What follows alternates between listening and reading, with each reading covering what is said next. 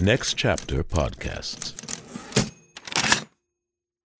When you need mealtime inspiration, it's worth shopping Kroger, where you'll find over 30,000 mouth-watering choices that excite your inner foodie. And no matter what tasty choice you make, you'll enjoy our everyday low prices, plus extra ways to save, like digital coupons worth over $600 each week. You can also save up to $1 off per gallon at the pump with fuel points. More savings and more inspiring flavors make shopping Kroger worth it every time. Kroger, fresh for everyone. Fuel restrictions apply. Life's better with American Family Insurance because our home policies help protect your dreams and come with peace of mind. Save up to 25% by bundling home, auto, and life. American Family Insurance. Get a quote, find an agent at amfam.com. Products not available in every state. Discounts may not apply to all coverages on an auto or home policy. Discounts do not apply to life insurance policies. Visit amfam.com to learn how discounts may apply to you. American Family Mutual Insurance Company, SI, and its operating companies, American Family Life Insurance Company, 6000 American Parkway, Madison, Wisconsin. Hey, Play On Podcast listeners. I want you to be a part of the cast. Become a supporting cast member with Play On Podcasts for just $5 a month. Get in-depth interviews featuring some of the most brilliant artists working today. I talk to actors, playwrights, directors, and producers from the worlds of theater and Hollywood, pulling back the curtain on why they got into their profession, why these stories are so relevant today, and providing context on the process of making these plays in the podcast format. You'll enjoy ad-free episodes of the Play On Podcast series, and maybe even a gift or two. Head over to playonpodcasts.com, click Supporting Cast, and join the club today. We so love creating this content for you, and we hope you'll support us so we can bring you inside this rejuvenated, reimagined Shakespearean world. Join the cast. Supporting Cast. Go to ncpodcasts.com. Next Chapter Podcasts presents the Play On Podcast series, Henry V. Episode 3, La Bouche est de Mouf. For the best listening experience, be sure to use headphones or earbuds. And don't forget, St. Crispin's Day.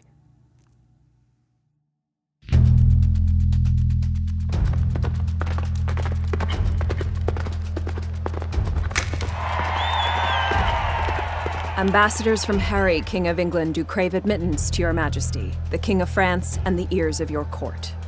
Go, and bring them. You see how near their chase becomes now, friends. Face them full, father, and they will stop this. For coward dogs tire quickest when their prey so outpaces them. Good my sovereign, hit the English hard now, and let them know of what a monarchy you are the head. Self-love, my liege, is not so vile a sin as self-neglect. From our brother of England. From him, and thus he greets your majesty. He wills you, in the name of God Almighty, that you divest yourself and return all the borrowed glories that by gift of heaven, by law of nature and nations, belong to him and to his heirs, namely, any and all assets and claims that may pertain by custom and ordinance of the times to the crown of France. So that you may know 'tis no sinister nor unlawful claim from arcane dust of ancient history.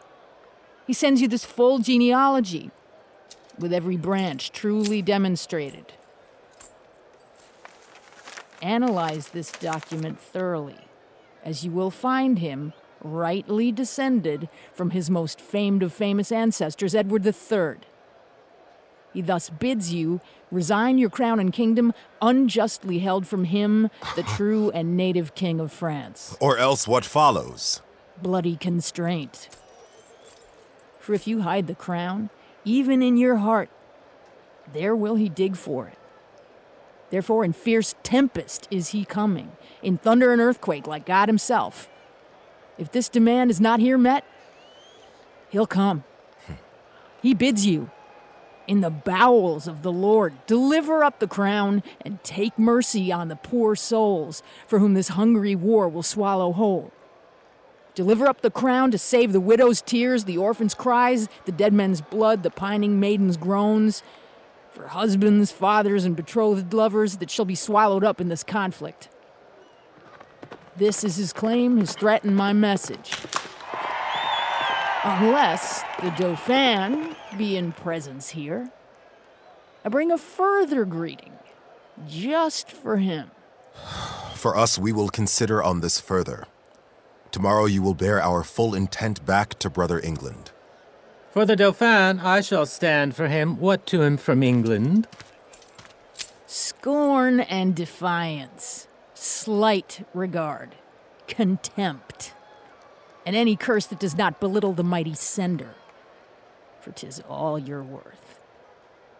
Thus says my king, and if your father's highness does not concede every demand at large, thus sweetening the bitter mock you sent, he will deliver such violent reply that all the caves and vaulted tombs of France shall echo back your insolent scolding, in full accordance of his just command. Say, if my father sends a fair response, it is against my will, for I desire nothing but war with England. To that end, as matching to his youth and vanity, I did present him with our Paris balls. He'll make your Paris Louvre shake for it. He cares not if it's the jewel of Europe. And be assured, you will find a difference, as we his subjects have in wonder found, between the promise of his greener days and those he masters now. Now he rules his time to the utmost grain. Such shall you read in your list of fallen French, if you dare. Tomorrow shall you know our mind at full. Dispatch us with all speed, or else our king may come himself to question our delay. Be warned. His feet are on France already. You shall be dispatched in reasonable time. One night is but small breath and little pause to answer matters of such consequence.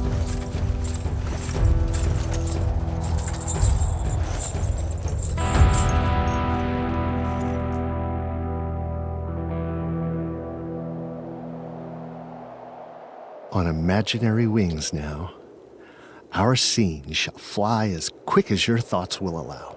Suppose you've seen this well-appointed king launch from Dover Pier with royal fanfare, his brave fleet fanning the bold morning sun with its silken flags and banners astream. Now, let your fancy run wild and behold ship boys climbing up the masts on coiled rope. Hear the shrill whistle calling the chaos to attention. Behold the woven sails pulled taut from the invisible wild wind, drawing the ship's huge keel through furrowed sea, cresting on the surge of these lofty waves. Oh, imagine you stand on shore and see a dancing city on inconstant waves, for so appears this fleet majestical. It holds due course to Harfleur. Follow it. Follow and grapple your mind to the stern of this navy. Leave your England still as night to be guarded by grandparents and babes. Those either passed or not arrived to strength, for what man old enough to show even one hair upon his chin would not follow this select band of cavaliers de France? Work your thoughts, and therein see a siege. Watch artillery wheeled up by carriage, fatal mouths agape at the walls of Harfleur. Suppose the ambassador from the French comes back, tells Harry that the king doth offer him Catherine, his daughter, and with her as dowry some petty and unprofitable dukedoms. The offer likes not, so see a nimble gunner, torch in hand, igniting the devilish cannon, and down goes all before them.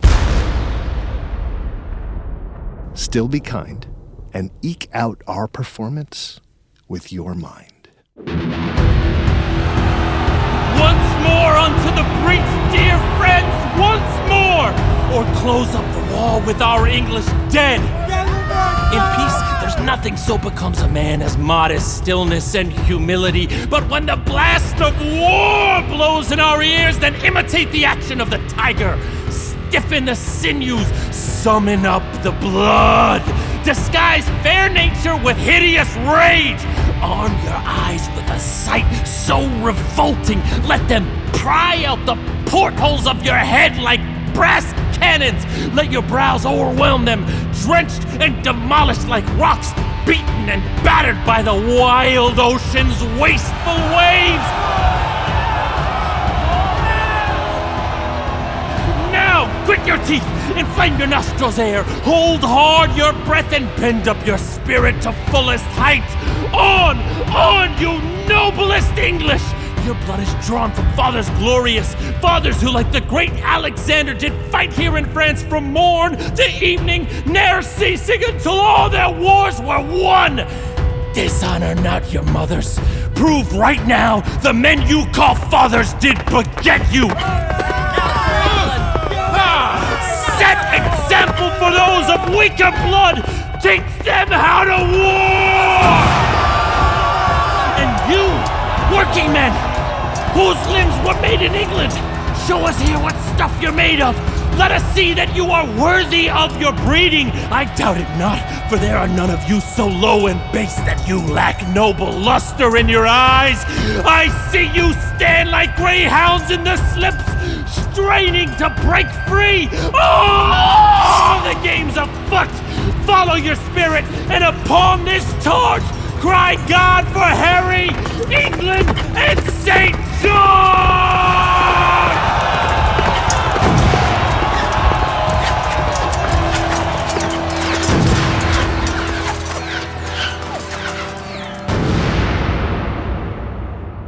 On! To the breach! To the breach! Prithee, Corporal Bardolph, stay! The battle's too hot. And as for me, I have not a case of lives. It's too hot. And that is the very plain truth of it. Aye, Nim, Bardolph, the plain truth is true. And such truth surrounds us with a plain truth song. Wars may come and go, men may live and die, with sword and shield and bloody field, immortal by and by. I wish I were in an alehouse in London. I would give all my fame for a pot of ale and safety.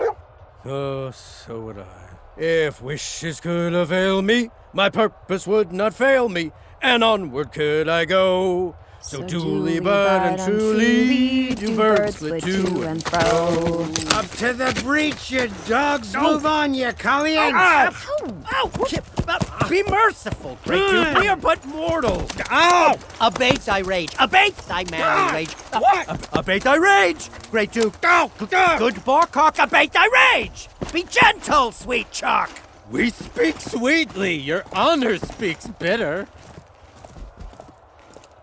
As young as I am, I have studied these three braggarts. I serve all three of them, but of the three, not a one could be my master, for three such fools do not amount to one man. For Bardolph, he is white-livered and red-faced. This means he talks tough, but fights not. For Pistol, his tongue is murderous, but his sword is impotent. This means he can ruin words, yet keep his weapon untouched. For Nim, he has heard that men of few words are the best men, and therefore he will not even say his prayers, lest he be thought a coward. But his few bad words are matched with his few good deeds, for he never broke any man's head but his own, and that was against a post when he was drunk. They will steal anything and call it earnings. Bardolph stole a loot case, carried it for years, and sold it for 3 halfpence. Nim and Bardolph are sworn brothers in theft. In Calais, they stole a bedpan. 'Twas then I knew they carried filth. They would have me as familiar with a man's pockets as his mind or character. This insults my manhood, for to take from another's pocket and put into mine is plain pocketing up of wrongs. I must leave them and seek some better service. Their villainy goes against my weak stomach, and therefore I must expel it.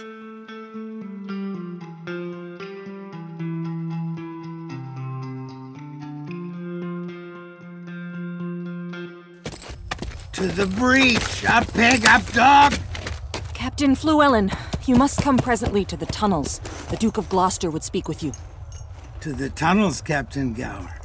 Tell the Duke It is not so good to come to the tunnels, for look, the tunnel is not built well enough for purpose of war. The concavity of it is not sufficient. You must explain this to the Duke, see, for the enemy has dug his own tunnels 4 yards under ours. By Cheshire, this should all be dug up and collapsed again if we have no better strategy. The Duke of Gloucester, who commands this siege, is being advised by an Irishman, a very valiant gentleman, i' faith. It is Captain McMorris, is it not? I think it be. Oh, Cheshire, he is an ass. A world-class ass, and I will say that to his beard. Of basic wartime strategy, see of ancient Roman discipline, see he knows as much as a puppy dog. Here he comes, and the Scots captain, Captain Jamie, with him. Captain Jamie's a marvelous, valorous gentleman, that is certain. He has great awareness and knowledge of the ancient wars, I can tell from his actions. By Cheshire, he will maintain his position on the disciplines of the pristine wars of the Romans, as well as any military man in the world. I say, good day, Captain Llewellyn. Good evening to your worship, good Captain James. How now, Captain McMorris? Have you left the tunnels? Have the miners given up? By Christ, lad, 'tis badly done. The work is stopped, the trumpet sounded the retreat. By my hand, I swear, and my father's soul, the work is badly done. It is stopped! Christ, save me, lad. Oh, I could have blown up the town in an hour. If not for it all, 'tis badly done. Captain McMorris, I beseech you now, will you permit me, look you, a bit of discussion with you as partly touching or concerning the disciplines of the war. The Roman wars, for the sake of argument, look you, and friendly communication, partly to satisfy my opinion and partly for the satisfaction, look you, of my mind, as touching the topic of military discipline. That is the point. It shall be very good faith, good captains both, and I shall quit you with good leave, as I may pick occasion that I shall marry. 'Tis no time for such discourse. Christ save me! The day is hot, with the weather and the wars and the king and the dukes. It is no time for discourse. The town is besieged, and the trumpet calls us to the breach, and we talk, and by Christ do nothing. 'Tis shame upon us all. When there are throats to be cut and works to be done, and yet we done nothing, so Christ save me, lad. Aye, by the mass, ere these eyes of mine take themselves to slumber, I'll do good service or I'll lie in the ground for it. Aye, or go to death, and I'll pay it as valorously as I may. That shall I surely do. That is the brief and the long. Marry, I would full fain hear some question between you two. Captain McMorris, I think, look at you, unless I am wrong, there are not many of your nation. Of my nation? What is my nation? Who talks of my nation is a villain, and a bastard, and a knave, and a rascal. Look you, if you take the matter otherwise than is meant, Captain McMorris, 'tis possible I shall think you do not treat me with the affability of discretion which you ought to treat me, see? I'm as good a man as yourself, both in the study and ancient discipline of war, and in the derivation of my birth, and in other particularities. I do not know you so good a man as myself, so Christ save me, I will cut off your head! Gentlemen both, you mistake each other. Aye, that's a foul fault. The French call for a parley. Captain McMorris, when there's better opportunity, look you, I will be so bold as to show you all I know about the disciplines of war. And there is an end.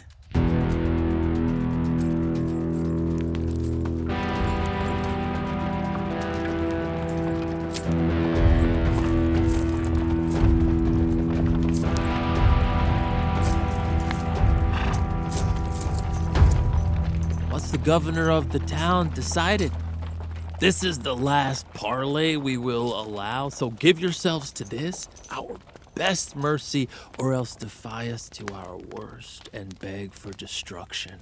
For as I am a soldier, a name that in my thoughts becomes me best, if I begin the battery once again, I will not leave the half-conquered Harfleur till in her ashes she lies buried. The gates of mercy shall be all shut up, with the taste of blood fresh inside their mouths. I will grant my soldiers full liberty to do whatever their hell-wide conscience might inspire them. to mow down like grass your fresh, fair virgins, your flowering infants. 'Tis nothing to me. 'Tis but impious war arrayed in flames like the devil himself, besmirched in his complexion. So from him shall come fell feats of waste and destruction. What is it to me when you yourselves are cause if your pure maidens fall into the hands of brutal and forced violation? We cannot contain such licentious evil if you give it your implied approval. We may as well call a shark to come ashore than waste our command trying to deny these enraged men their right to sweet spoils of victory. Therefore, you men of Harfleur, take pity on your town and on your people while I still hold such command over my men, while the cool and temperate wind of grace still has power to blow away the dark clouds of heady murder, spoil, and villainy. If not, why, in a moment, look to see these blind and bloody soldiers with foul hands defile the locks of your shrill, shrieking daughters. Your fathers, taken by their silver beards and their most revered heads, dashed against walls. Your naked infants mounted upon spikes, while their grieving mothers howl so loudly as to break clouds, like wives of Judea watching the slaughter of the innocents. What say you? Will you yield and this avoid, or guilty in defense be thus destroyed? Today, our resistance is defeated. The Dauphin, whom we begged for more support, tells us his powers are insufficient to raise so great a fight. Therefore, great King, we yield our town and lives to thy soft mercy. Enter our gates, dispose of us and ours, for we no longer are defensible. Open your gates. Come, Uncle Exeter. Go you and enter Harfleur. There remain and fortified strongly against the French. Use mercy to them all.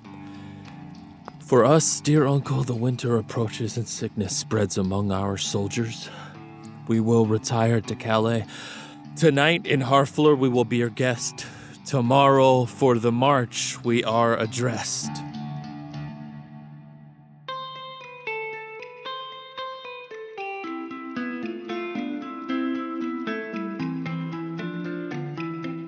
Alice, tu as été en Angleterre et tu parles bien le langage. On peut, Madame Catherine.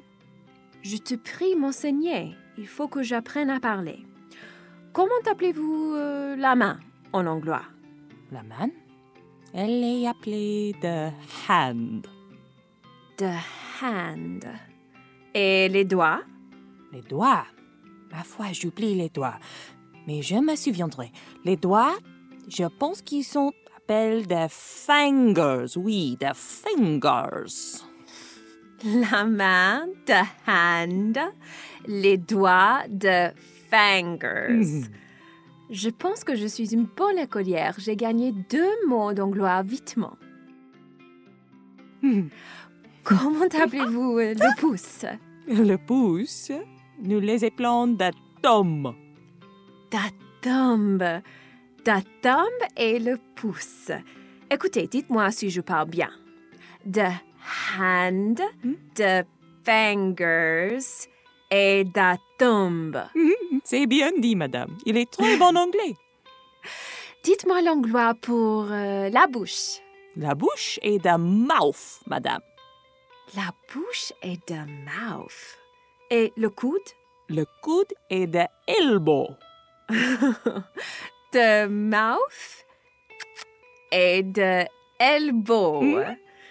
Je m'en fais la répétition de tous les mots que vous m'avez appris dès à présent. C'est trop difficile, madame, comme je pense. Excusez-moi, Alice, écoutez. The hand, the fingers, the thumb, the mouth, the dado. The elbow, madame. Oh, Seigneur Dieu, je m'en oublie. The elbow. Comment appelez-vous le bras? The arm, madame. The arm. Et la tête? The head. The head et la tête. Le coude et la elbow. The thumb et le pouce.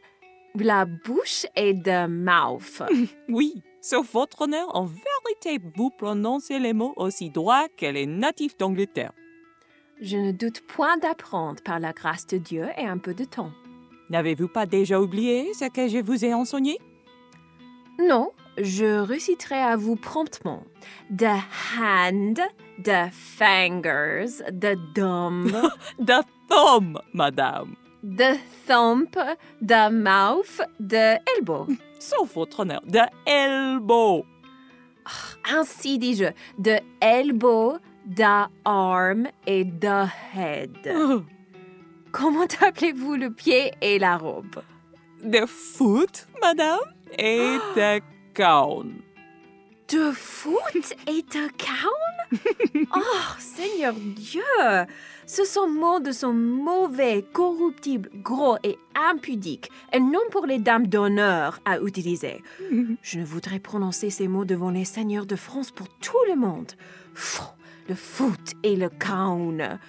Néanmoins, je réciterai une autre fois ma leçon ensemble. The thumb et la pouce, la bouche et the mouth, the elbow et la coude, la tête et the head, the foot, the gown. Excellent, madame. C'est assez pour une fois. Allons-nous à dîner.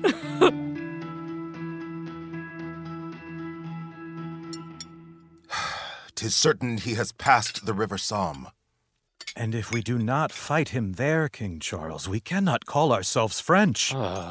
We should quit and give our vineyards to the barbarous English. Oh, Dieu vivant. Do these English not know they are bastards descended from French seed? Normans. They are bastard Normans. Norman bastards. What de ma vie? Du de bataille, how have they such mettle? Is not their climate foggy, raw, and dull? Does the sun not shine but pale upon them, killing their fruit with frowns? Can that dirty barley water they drink, though 'tis unfit for even worn-out horses, taste so bad it brings their cold blood to valiant boil? How shall our lively blood, spirited with wine, seem cold? Oh, for the honor of our land, let us not hang like frozen icicles upon our houses' thatch, while these more frosty English do burn through our rich fields, dripping with the sweat of their gallant youth. Our madams mock at us and plainly say our metal has been bred out. They will give their bodies to the lusty English youth and populate France with bastard warriors. They say we belongeth English dancing schools and bid us learn the acrobatic arts, for they say our grace is just in our heels, like some high-born but unmanly cowards. Where is Montjoy the Herald? Send him hence. Let him greet England with our full defiance. Up, princes! And with spirit of honor edged as sharp as your swords march now to battle. Charles de la Breth, High Constable of France, you, Dukes of Orleans, Bourbon, and Berry, Alençon, Brabant, Bar, and Burgundy. High Dukes, great princes, barons, lords, and knights. In the name of each estate, quit your shame. Stop this harry England, who sweeps through France with flags painted by the blood of Harfleur. Rush on his army like the melted snow upon the valleys, spitting forceful bile downward onto everything below it. Go! Bring him down. You have power enough. Take him captive by chariot to Rouen. He shall be my prisoner. This befits your highness. Sorry I am his numbers are so few, his soldiers sick and famished in their march, for I am sure when he shall see our army, he'll drop his heart into the sink of fear and beg to pay a ransom for his life. Lord Constable, dispatch Montjoy with speed. Let him say to England that we demand to know what ransom he will pay to us. Ha ha! Prince Dauphin, you shall stay here in Rouen. Not so. I do beseech your majesty. Be patient, for you shall remain with us. Now go, Lord Constable, and princes all, and quickly bring us word of England's fall.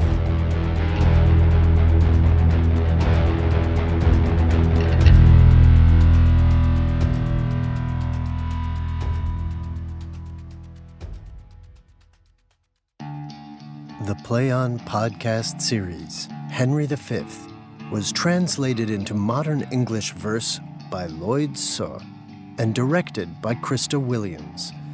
The cast is as follows: Bobby Moreno as Henry V, Brad Bellamy as Fluellen, Paco Tolson as Dolphin and others, Nikki Massoud as Catherine, Boy, and others, Steve Boyer as Pistol, Colleen Worthman as Exeter and others, Jeff Beal as Constable and others, Brittany K. Allen as Gower and others, Andy Lucien as Bardolph and others, Socorro Santiago as Hostess and others, Jordan Barbour as the King of France and others, Lloyd Saw as the Chorus and Williams.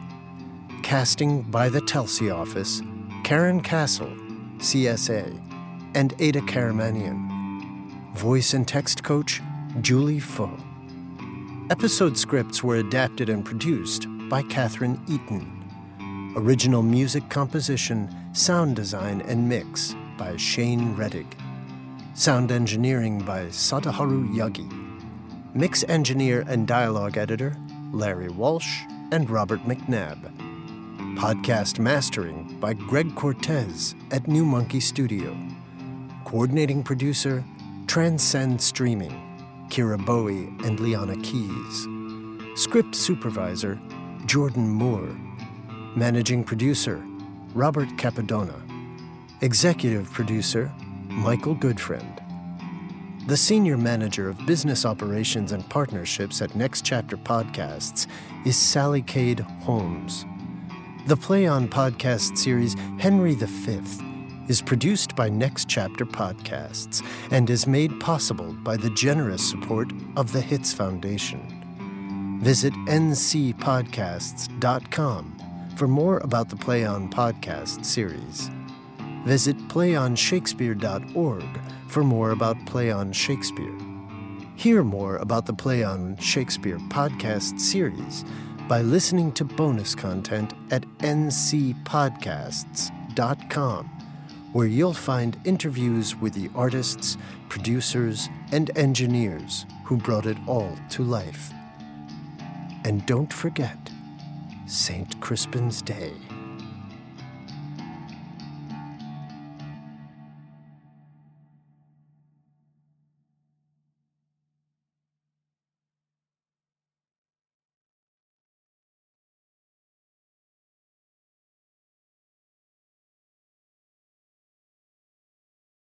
Lucky Land Casino, asking people, what's the weirdest place you've gotten lucky? Lucky? In line at the deli, I guess? Aha, in my dentist's office. More than once, actually. Do I have to say? Yes, you do. In the car before my kids' PTA meeting. Really? Yes. Excuse me, what's the weirdest place you've gotten lucky? I never win and tell. Well, there you have it. You can get lucky anywhere, playing at LuckyLandSlots.com. Play for free right now. Are you feeling lucky? No purchase necessary. Void where prohibited by law. 18+. Terms and conditions apply. See website for details. Next Chapter Podcasts.